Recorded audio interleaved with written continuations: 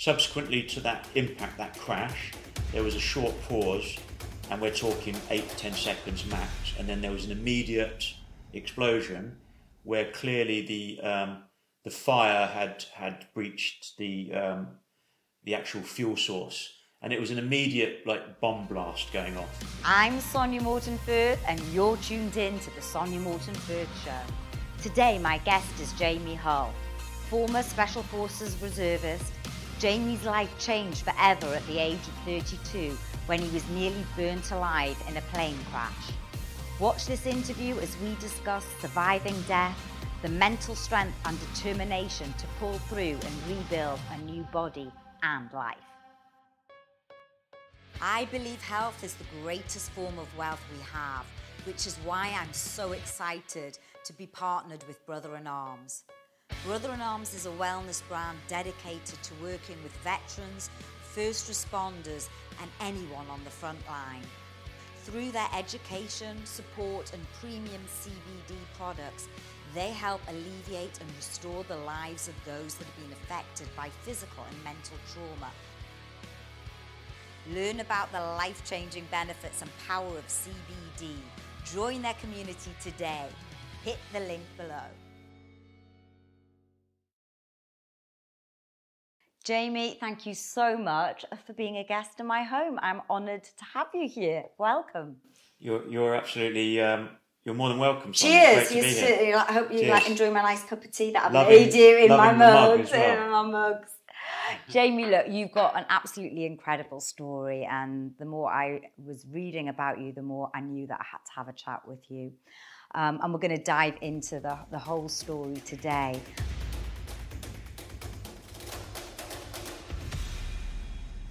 Can I take you back to that day, though, that changed your life?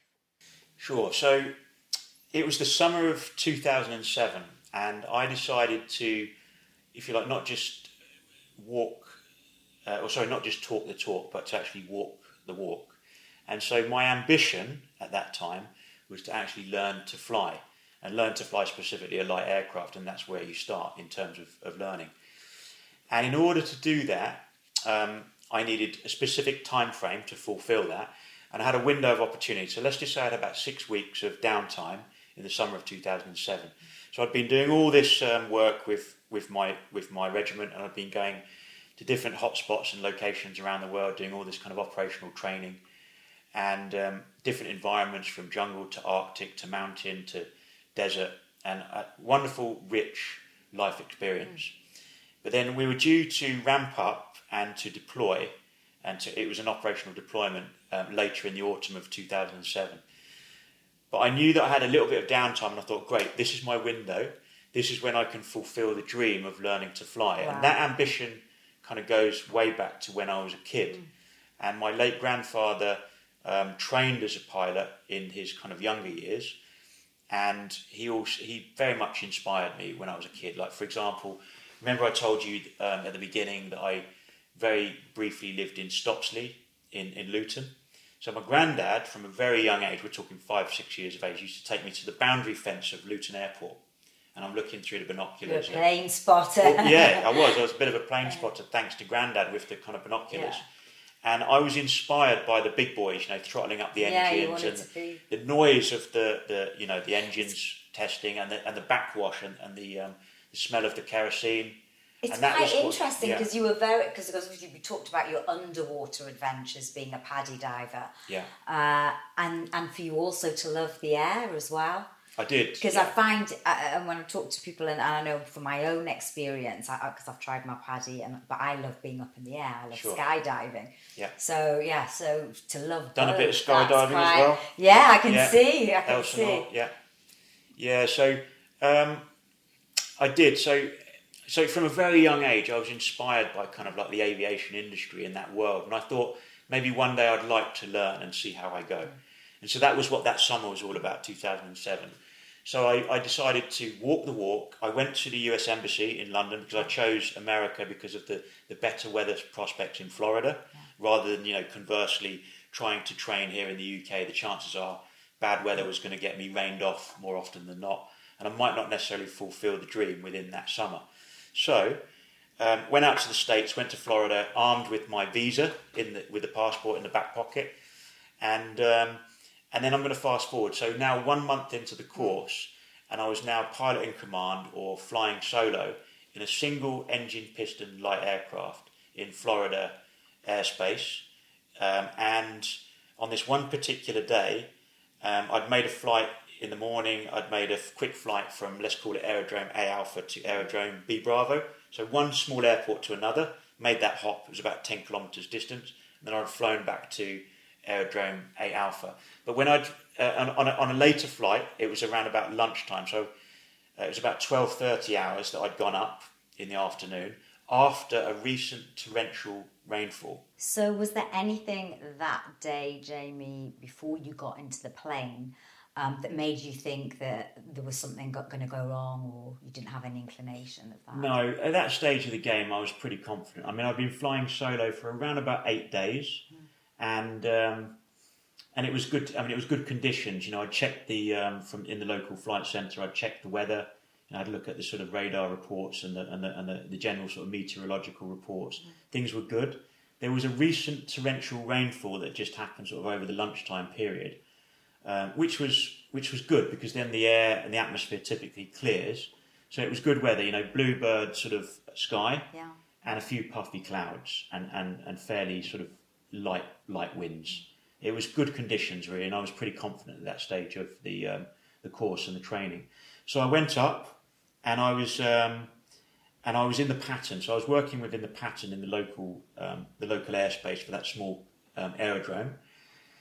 And then on this one particular afternoon, 19th of August 2007, I remember coming downwind and sort of reporting my position, you know, speaking to the tower below on the radio net and giving them the update for my position, then coming crosswind. And as I came crosswind, I looked out my left-hand canopy window and I saw a thin streak of visible yellow-orange sort of flame. And it was clearly, I almost had to look again, because it was definitely flame that I recognised, and it was clearly coming from the front portion of the fuselage, you know, sort of the casing surrounding the engine in front of me, you know, beyond the windshield. And I started to think, oh my God, is that what I think it is? Is that flame? And as I made my final turn, sort of left banking now, 90 degrees left banking, into wind now, and I'm setting myself up for a final approach towards the active runway below, so final approach. I make that turn, and the fire immediately breaches the cockpit down below. So my first alert on that was when I looked down at my feet on the rudder pedals, I could see the flame actually breach the cockpit. So your internally. feet were basically on fire? Yeah, so that's what happened. So where it breached, my feet on those rudder pedals, the flame started to collect around the feet and ankles. I was wearing, I remember, like these suede sort of nubuck hiking shoes and socks, and the flame started creeping around those shoes and socks. And what was your immediate thoughts? What was going through your mind? So immediately I'm thinking, my God, I've got to get this aircraft down, and I'm looking forwards at the altimeter on the instrument panel, and the altimeter is spinning down through 1,900, 800 feet, 700 feet, and as I'm descending, I'm consciously aware that the fire is starting to build up within the confines of the cockpit. Were you feeling the pain at this point? Not really feeling the pain, because there was some slight through draft because of the ventilation within the cockpit. But I won't lie to you that the initial fluster and the sort of onset of panic in my mind was starting to sort of rear up. And I'm thinking, I've got to get this aircraft down, And this is for real. This was no drill. And this was a real life emergency. And indeed, I'd practiced for emergency protocol with the engine during training, a possible emergency landing sort of situation, but this was an absolute real life scenario, and I had to get the aircraft down. There was no margin for error regarding that. You know, I had to get it down onto the ground, full stop. And as I'm descending, like I mentioned, fire is building up, and I'm watching altimeter, so 700, 600. 500 feet, so I'm about half the drop now. So you couldn't just, and this is just me perhaps being a little bit ignorant, you couldn't have just bailed and pulled your parachute? Not at that height. And many people have asked me, but You don't typically wear a parachute in a light aircraft, and there's no kind of advanced system for sort of pull red handle for ejector seat. There is none of that. It's just a basic, very conventional single engine piston light aircraft, just a trainer or a basic commuter. And so I didn't have that option. And, you know, I had to get the aircraft down onto the ground. So about 500 feet, I became super aware, if you will, that the fire was now about halfway up within the chamber of the small cockpit. And my alarm bells really started to ring at that stage. And it became a bit of a no-brainer, so to speak, that the chances are that I wasn't going to make it, and that therefore I wasn't going to be able to run in to ground level, land it, and then roll into a full-stop halt. The likelihood was that I wasn't going to make it because the chances of the fire completely overwhelming me with that kind of elapsed time, you know, running into a full stop. And so I thought the only way that I've got a chance is to do something a little bit different here, a little bit irrational, if you will, but this was what I was going to do. So about 500 feet approximately, it was like, I call it a light bulb moment, and this was my game plan. I gently veered my stick to the left, just tweaked it maybe sort of 10 degrees or so away to my left, and I veered away from the concrete runway in the distance below towards a grassy stretch. And I was looking for a wide expanse of kind of grass off to my left, gently running in towards that. Now I'm gliding in some 500, 400 feet, 300 feet. And now I start to look just beyond, through the windshield, left and right. I'm looking for hazard, looking for obstacles, looking for anything that's kind of going to be in my path. I'm looking for a clear run in while I'm gliding the aircraft in as gently as I could. And during that process, I also followed the emergency protocol. So I also flicked back to the training that I'd received from the US flight instructors. And I remember one of the flight instructors had always said to me, you know, if there's a problem, if there's an emergency, if you've got a problem, fly the damn aircraft. And of course, that stuck with me. And I thought, this is what I've got to do. I've got to maintain control, fly the aircraft and glide in to the last moment. So I kept running in, looking forward, looking left, looking right. And I'm aware that I'm dropping a lot of height now, trying to scrub off as much airspeed as I could, but keep the nose a little bit heavy.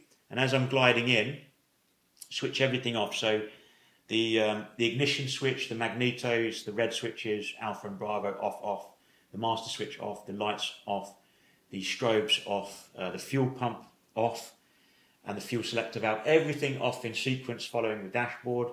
Remove my headset, throw it in the opposite footwell, unbuckle my 3-point harness over the shoulders and the waist, and then open the canopy door to my left, and very low level, so 50 feet, 40 feet, 30 feet, and then 20 feet thereabouts, and I was just quick as anything up onto the seat. I managed to clamber through that now open door aperture onto the left wing, and then I just went for it. I didn't even look down. I looked at the horizon because I knew, in terms of jumping safely, to look at the horizon, not look down. And I clapped my hands above my head in the sort of prayer position, snapped my feet and knees together, and I made the jump, a sort of a giant stride leap from the trailing edge to the back of the left wing. And I was doing about 30 knots running in, so 32, 33 miles an hour. And I jumped from a height of about 15 feet above the ground. Now, just to put that into perspective, how tall are we talking? A building? No, just very sort of low level sort of treetops. Maybe the height of a small lamppost in the street. You know, maybe 15 feet, thereabouts was the estimate. But running in the glide at that stage was probably 30 knots. So I left that wing. I landed in the long, soft... it was long, sharp Florida grass, but soft ground because of recent torrential rain. I knew that rainfall would give me some element of softer landing and sort of suppress the impact to a degree, but the sharp grass didn't necessarily help. So I rolled around in the sharp grass. I'm wearing shorts and t-shirt from that cockpit, and I remember my right shoulder was still on fire, so that was like a Roman candle. I packed that out. I had to pat my scalp out, which was still burning. And then I remember quickly getting myself into like the fetal position, like laid on my side. And I remember looking towards the distance where the aircraft was running in and I just caught a glimpse of the aircraft in the distance, maybe 70 feet or so. She was nose heavy, left wing down, and I caught a glimpse, and the propeller was probably no more than about 2 meters, about 6 feet above the ground. And I physically watched my own aircraft essentially crash land into the ground, ugly noise, crumpling, crashing, and the dirt and the dust flying up everywhere. So you would have been dead had you not have jumped? For sure. I mean, subsequently to that impact, that crash, there was a short pause, and we're talking 8-10 seconds max, and then there was an immediate explosion where clearly the fire had breached the actual fuel source, and it was an immediate bomb blast going off. So you're lying there, you're in the fetal position, obviously burnt. How did it feel knowing that you'd survived this? Or were you conscious at this point? I was still conscious throughout all of it. So for the record, I did not sustain a TBI or a traumatic brain injury. I had a secondary impact, sort of face versus the ground, and I bilateral nasal fracture, supraorbital eye socket fracture, multiple soft tissue lacerations from the sharp grass. I had a hyperextended left index finger, which fractured, popped my collarbone, which fractured, inadvertently ruptured colon, large intestine, lacerated my liver, but I was 63% third and fourth degree burn. So I was a huge trauma. And you asked a question. 63%. 63% third and fourth degree burn. Fourth degree burn means we're talking exposed bone, because the burn in the lower shins, in the lower limbs, was so deep. So that's the fourth degree element that I sustained down there, because it was burning for the longer period in the cockpit. So the flames had gone right through your skin and right through your muscle, all your tissue, right through to the bone. For sure. So we're talking the top 3 layers of skin down to sort of the deeper sort of substrate of skin, hence the sort of third degree. And then the fourth degree is when you have element of exposed bone that is protruding as a result of the burn with the exposure. And so I was a massive trauma. Let's make no bones about that. I was a tremendous trauma as a younger man. I was 32 years of age when it happened. I was a young buck. And the luck of the draw for me was 2 things. One, I was as fit as a butcher's dog because of virtue of who I was and kind of what I did at the time, partly for a living with my role with the army. But 2, and moreover, I got picked up, so I got airlifted quite quickly from the location. I got an ambulance on scene very quickly, but then subsequently a helicopter, quick airlift. So they talk about that golden hour emergency medical repatriation response. And I got taken to arguably, probably the world's #1 burns and trauma facilities in Orlando. And those boys and those men and women, sort of 24/7 around the clock for the next 6 months, put me in drug-induced coma. They worked tirelessly on me around the clock. So you were in a coma for 6 months? 6 months. While they were working on you? 6 months. They did my hands on day 1. Pretty good hands for a burns guy. And to give you an indication, it was $2.7 million on the medical insurance. And it's not a boast as such, but purely to give you a greater understanding of what it was that the medical authorities in the US had to do for me to pull me, like an extremely traumatized young man, back from the brink. So 6 months after an induced coma, do you remember that day that you woke up, and how did you feel? I do. Yeah, it was probably the second toughest day in my life. So the day of the incident, when it happened, the immediate pain in the aftermath and the pain being off the charts, indescribable, that was the worst day of my life. But the second worst day was 6 months later, and I literally woke up to the sort of ear bashing of one of the Essex nurses in Chelmsford Burns unit back in the UK now. So I was on the Central Burns unit for the UK. So they transferred you from the Florida Burns unit over to the UK whilst you were in a coma? They did, indeed. And this nurse, specifically, it felt like a rude awakening because I'd been in America for 6 months. I don't have very much memory of that. Maybe one female American voice, and I think she was probably my lead clinician or my main nurse in America. So I had sort of vague sort of memories of that voice and that tone. But then this Essex nurse was like, all right, Jamie, got to get you moving now. Got to get you sat up in bed, my love. And got to get you sort of, up, slowly sort of up.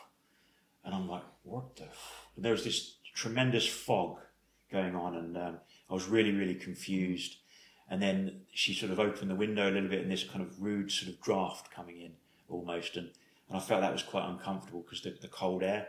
And it was actually February now, 2008, so 6 months on. Wow. And then very quickly, I remember this nurse, the fog clearing, and I kind of just about fathomed where I was and the fact that I'd survived and the fact that I'd made it and I was back in the UK. And can you remember the thoughts that were going through your mind? I've made it. Yeah, I mean, it wasn't good. It wasn't good. I mean, I was in a desperate state, and I felt like I was really holding on, and the pain was really quite intense. And I was on a lot of analgesia and pain relief and painkillers and tablets and so on. But this nurse actually said, so I need you to have a look at yourself, Jamie, and we're going to have to, get you sat up and have a look at yourself. I'm going to get a mirror. It's important that you do this now and you do it early because there's been a bit of a change of appearance. And anyway, she wasn't wrong. She brought in this mirror, like handheld, by the bed, and I had to look at myself for the first time after 6 months. And my face back then was really quite swollen and really red and blotchy and angry looking. And it was pretty hideous to look at myself. Had you lost a lot of the tissue on your face, or? I think it was just mainly a lot of swelling because I'd had recent skin grafts. I mean, they even did the upper and lower eyelids. They grafted around my eyes. So tremendous amount of work in terms of plastic surgery and the skin graft. So human donor skin, pig skin, my own skin, massive amount of work from the surgeons in both America and in the UK. And I was like a guinea pig. It was trial and error.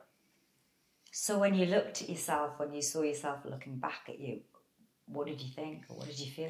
I thought it was pretty grotesque at first, and just trying to get my head around it, and then the change of appearance. I mean, I'd gone from being, pretty reasonably good-looking bloke back in the day before the injury. But it was only 6 months before, right? And you didn't know that 6 months. Yeah, and that was obviously, manifested by like 45 seconds in that instant I described in the cockpit with the flames and the fire and getting blowtorched on the wing just before I jumped.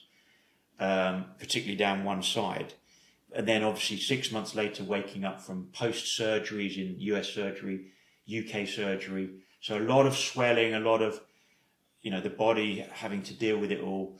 And it was really, really tough. And so it's not just the physical here, but it's the psychological. And for the record, it took me 3 years to heal. 3 years of surgery and interventions, but 5 years, I would suggest, mentally. And how, I want to talk about that healing. I mean, there's a physical healing, obviously, that you're going through, and I believe you're still going through that. Yeah. And we're years on, but the mental healing. So we just talked about, your appearance, which is, can be fundamental. How did you get through people seeing you as well? Because, people can be cruel as well. Were you confident going out? And I know this would have been after the event. I wasn't confident at first. It took a lot of time to generate that. And I mean, tentatively, just for me to go out when I got home from the hospital. Because in the hospital, it's not so bad. You're institutionalised. You kind of expected that you can kind of get away with it in the hospital because you've had an injury, and people, almost expect to see some guy that looks a bit wounded or injured. And so you don't feel too conscious. But when I came home and I was no longer in that institution and I'm on the street, sort of walking in the local cul-de-sac, rehabilitating at my mum's house at the time, back in Leighton Buzzard in Bedfordshire, I found it pretty tough. And I was tentatively going out and testing myself and pushing the boundaries on my walking, albeit slowly. And I remember one of the first events was I took a little trip up to the newsagent, and it was an Asian newsagent, and I wanted to buy a paper, but I felt really self-conscious before I even walked through the threshold of the newsagent's shop to buy this paper. And then I kind of needn't have worried because the guy actually looked quite friendly, and when I slid the money across the desk to buy the paper, he sort of said, "Oh, and how are you today?" And I kind of like sort of looked up from underneath my baseball cap and didn't expect that. Yeah. And then when I walked out and having got the paper, suddenly I felt a bit more sort of esteem, within me, self-esteem. I felt a little bit better, and that was the slow start of me kind of coming back. But it was really slow. Sitting in the doctor's surgery waiting, and like quite embarrassing, where it's deadly silent anyway in the doctor's surgery, isn't it? Everybody waiting to see the GP. And this little girl opposite in between her mother's legs, sort of stood there. And she turned in front of everybody in silence, and she shouted out, "Mummy, what's happened to that man's face?" As kids will say probably what we're thinking, but we won't actually articulate. Yeah. And I was like taken aback, like alarm, And then all of a sudden I thought, well, this is me. I've got to step up, because if I don't, I'm going to look like a prize, sort of all eyes on me sort of thing. So I actually put my best foot forward, as it were, sort of metaphorically. And I actually sort of leant forward and I sort of said to the girl and kind of got the mum's eye contact and said, "Look, it's okay." I said, "I was in an accident and I had a burn, but I'm okay now. I've just come to the doctor to get some medicine, but I'm feeling a lot better, And, I just kind of left it at that. I imagine your recovery process, as you just said, was 3 years. If I can take you back to what the lowest moment was. So it's a good question, Sonia, and believe it or not, 18 months on from the initial incident, I'm still in the hospital in Stoke Mandeville in Aylesbury. I was on that ward for a full 16 months, believe it or not, on the burns unit. But 18 months post-injury, and I felt like I was still in the fight of my life. And the way that I describe this when I'm sort of generally talking is that I felt like the boxer in the ring, but I wasn't on round sort of 12 and, still fighting and still taking the knocks. I felt like I was on like round 4,120 something. And I'm still utterly exhausted, still in the ring, having had no respite, no rest whatsoever. And I'm still taking the punches. But you're still getting back up. And I didn't think I could do it any longer. And I was so tired of being in that fight and putting up that pretense every day. And I was going back for more surgery, not really getting the results. And I wasn't healing properly. And that was extremely tough. So what was that low moment? Well, because I wasn't seeing the progress, I guess, that I expected or wanted, the logical step for me at that stage of the game was to check out. And I actually considered assisted suicide as a logical option. And that's what I was actually looking into like 18 months on. So and that's not, we can't do that here, can we? You can't do that here, but there obviously is ways and means, overseas. And I was genuinely looking into that option, and there was correspondence, shall we say. But luckily, I got to a point where I had sort of some external interventions with a gentleman that kind of was visiting me fairly regularly from the church. Oh, and that was quite interesting because he kind of came and talked to me, this gentleman. It was a black African guy from, I believe he was from like deepest... Sounds like some sort of film, I think. Yeah, believe it or not, he was from down Zimbabwe way. And but he was on some kind of secondment to Oxford, to a parish over there, doing some missionary work or whatever. And someone had got word to him and said, "Look, there's a gentleman that's struggling in Stoke Mandeville Burns unit, and he's really in a bad place, like in the fight of his life with this hideous burns injury. And it'd probably be good if you could visit." And I guess he took the carrot and thought, "Okay, yeah, I'd like to go visit the guy." And they said, "Would you be prepared to accept a visit from this pastor, a gentleman called Pastor Billy?" And if you like, initially, reticently, I agreed to take the visit. And he came, and it was very nonchalant, the dialogue back and forward at first, because I was in a very low place and I didn't really want the visits. I wasn't interested. I'd sort of lost the plot. And he kept coming, and he sort of agreed to come week after week, and I kind of accepted that. Because there was something about him that I thought was pretty cool, that was a bit chilled. He didn't seem to have an agenda, and he wasn't trying to draw too much out of me. But he became a bit of an underlying friend to me, somebody to sort of lean on. And I started to talk more about me and how I was feeling and the deep depression that I was in. And I actually told him what I wanted. that I genuinely wanted to leave and sort of check out. And he said to me that he would help me. And when he first gave me that sort of... So he would help you find the means to end your life? Yeah, for sure. Well, he would sort of give me that hand to hold in order to help escort me and go. And I needed that assistance, if you like, to get there. But in return, if you like, call it business and call it the kind of clever ultimatum, he told me to hold on for 1 calendar month. And I kind of reluctantly agreed to do that. Why a calendar month? I don't know. He just said, look, I'm prepared to help you, but I want you to do something for me. If you just hold on for 1 calendar month, then, I'll definitely help you. So we kind of shook hands and that was it. And then... what changed in the calendar month? I don't know. I'm not entirely sure or convinced what truly happened. But all I know is that I went for a major surgery in the follow-up. It was like the following week with my burns consultant. That was my usual regular burns guy. So it was an Indian consultant at Stoke Mandeville. And I had a big op with a skin covering. And I think that came from, at the time, it was like a human cadaver.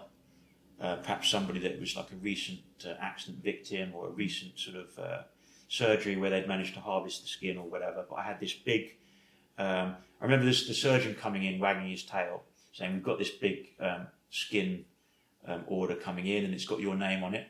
I propose to do the op in a few days' time. So I'm like, okay, yeah, whatever. And I agreed to do it. And we went down to theatre, we did the big op. And a couple of days on from there, probably 4 or 5 days, the nurses had to, as part of the procedure, take down the dressings, investigate the raw wounds, and change the dressings. And that was just the norm after surgery. And they found that the wounds had actually closed in quite a lot as a result of that recent surgery and that recent intervention. And that was the start. And it was almost like a miracle had started to manifest itself. And with that, slowly and tentatively, I started to get the new hope. And I started to see the light at the end of a long, dark tunnel. And I started to effectively claw my way towards that light and get out of there. I mean, people talk about hope all the time, and I always think it's totally underestimated. I mean, did that glimmer of hope, would you say that, I mean, without wanting to put words in your mouth, was that a sort of a turning point, that glimmer of hope? So it was the start of the turning point. Just to make it clear, it wasn't a sort of right-hand sharp bend in terms of turning the corner and getting better. It was more like the curvature of the earth. It was that slow for me.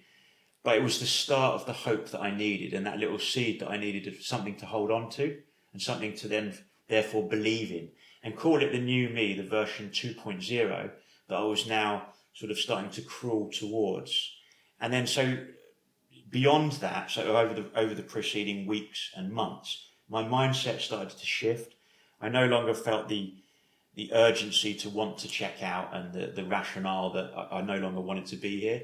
I started to turn a corner in my mind as well, and that was crucial. So it wasn't just the physical healing, but the turning the corner in the mindset.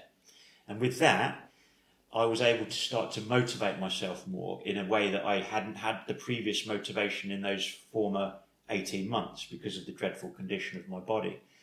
And with the new hope and the start of the healing, I started to test myself and I started to push the boundaries on walking. So at first I was learning to walk, to write, to feed myself within the hospital. I had renal failure, septicemia, and also all manner of complicated infections and even pneumonia. So that was the darkest period. But over the course of healing and time, I was able to start to push the boundaries slowly, learn to walk in the hospital, learn to sort of figuratively walk around the nurse's station once I'd sort of got out of bed, and then shift the boundary and the envelope. And then I was starting to walk around an aspect of the hospital and venture out to different wards within the hospital and talk to other people and sort of engage the sort of social element. And then once I got out of hospital eventually, after 2 long years, I'm starting to walk within the local area and I'm pushing the boundary on the walking. And eventually, by the end of year 3, I was actually going to 8 miles per day, which kind of harks back to a former military sort of ambition, sort of doing an 8 miler. And if we now fast forward to today, Jamie, and I know you've been through a lot since then, and you've recently written a book, which we'll mention. What's life like for you now?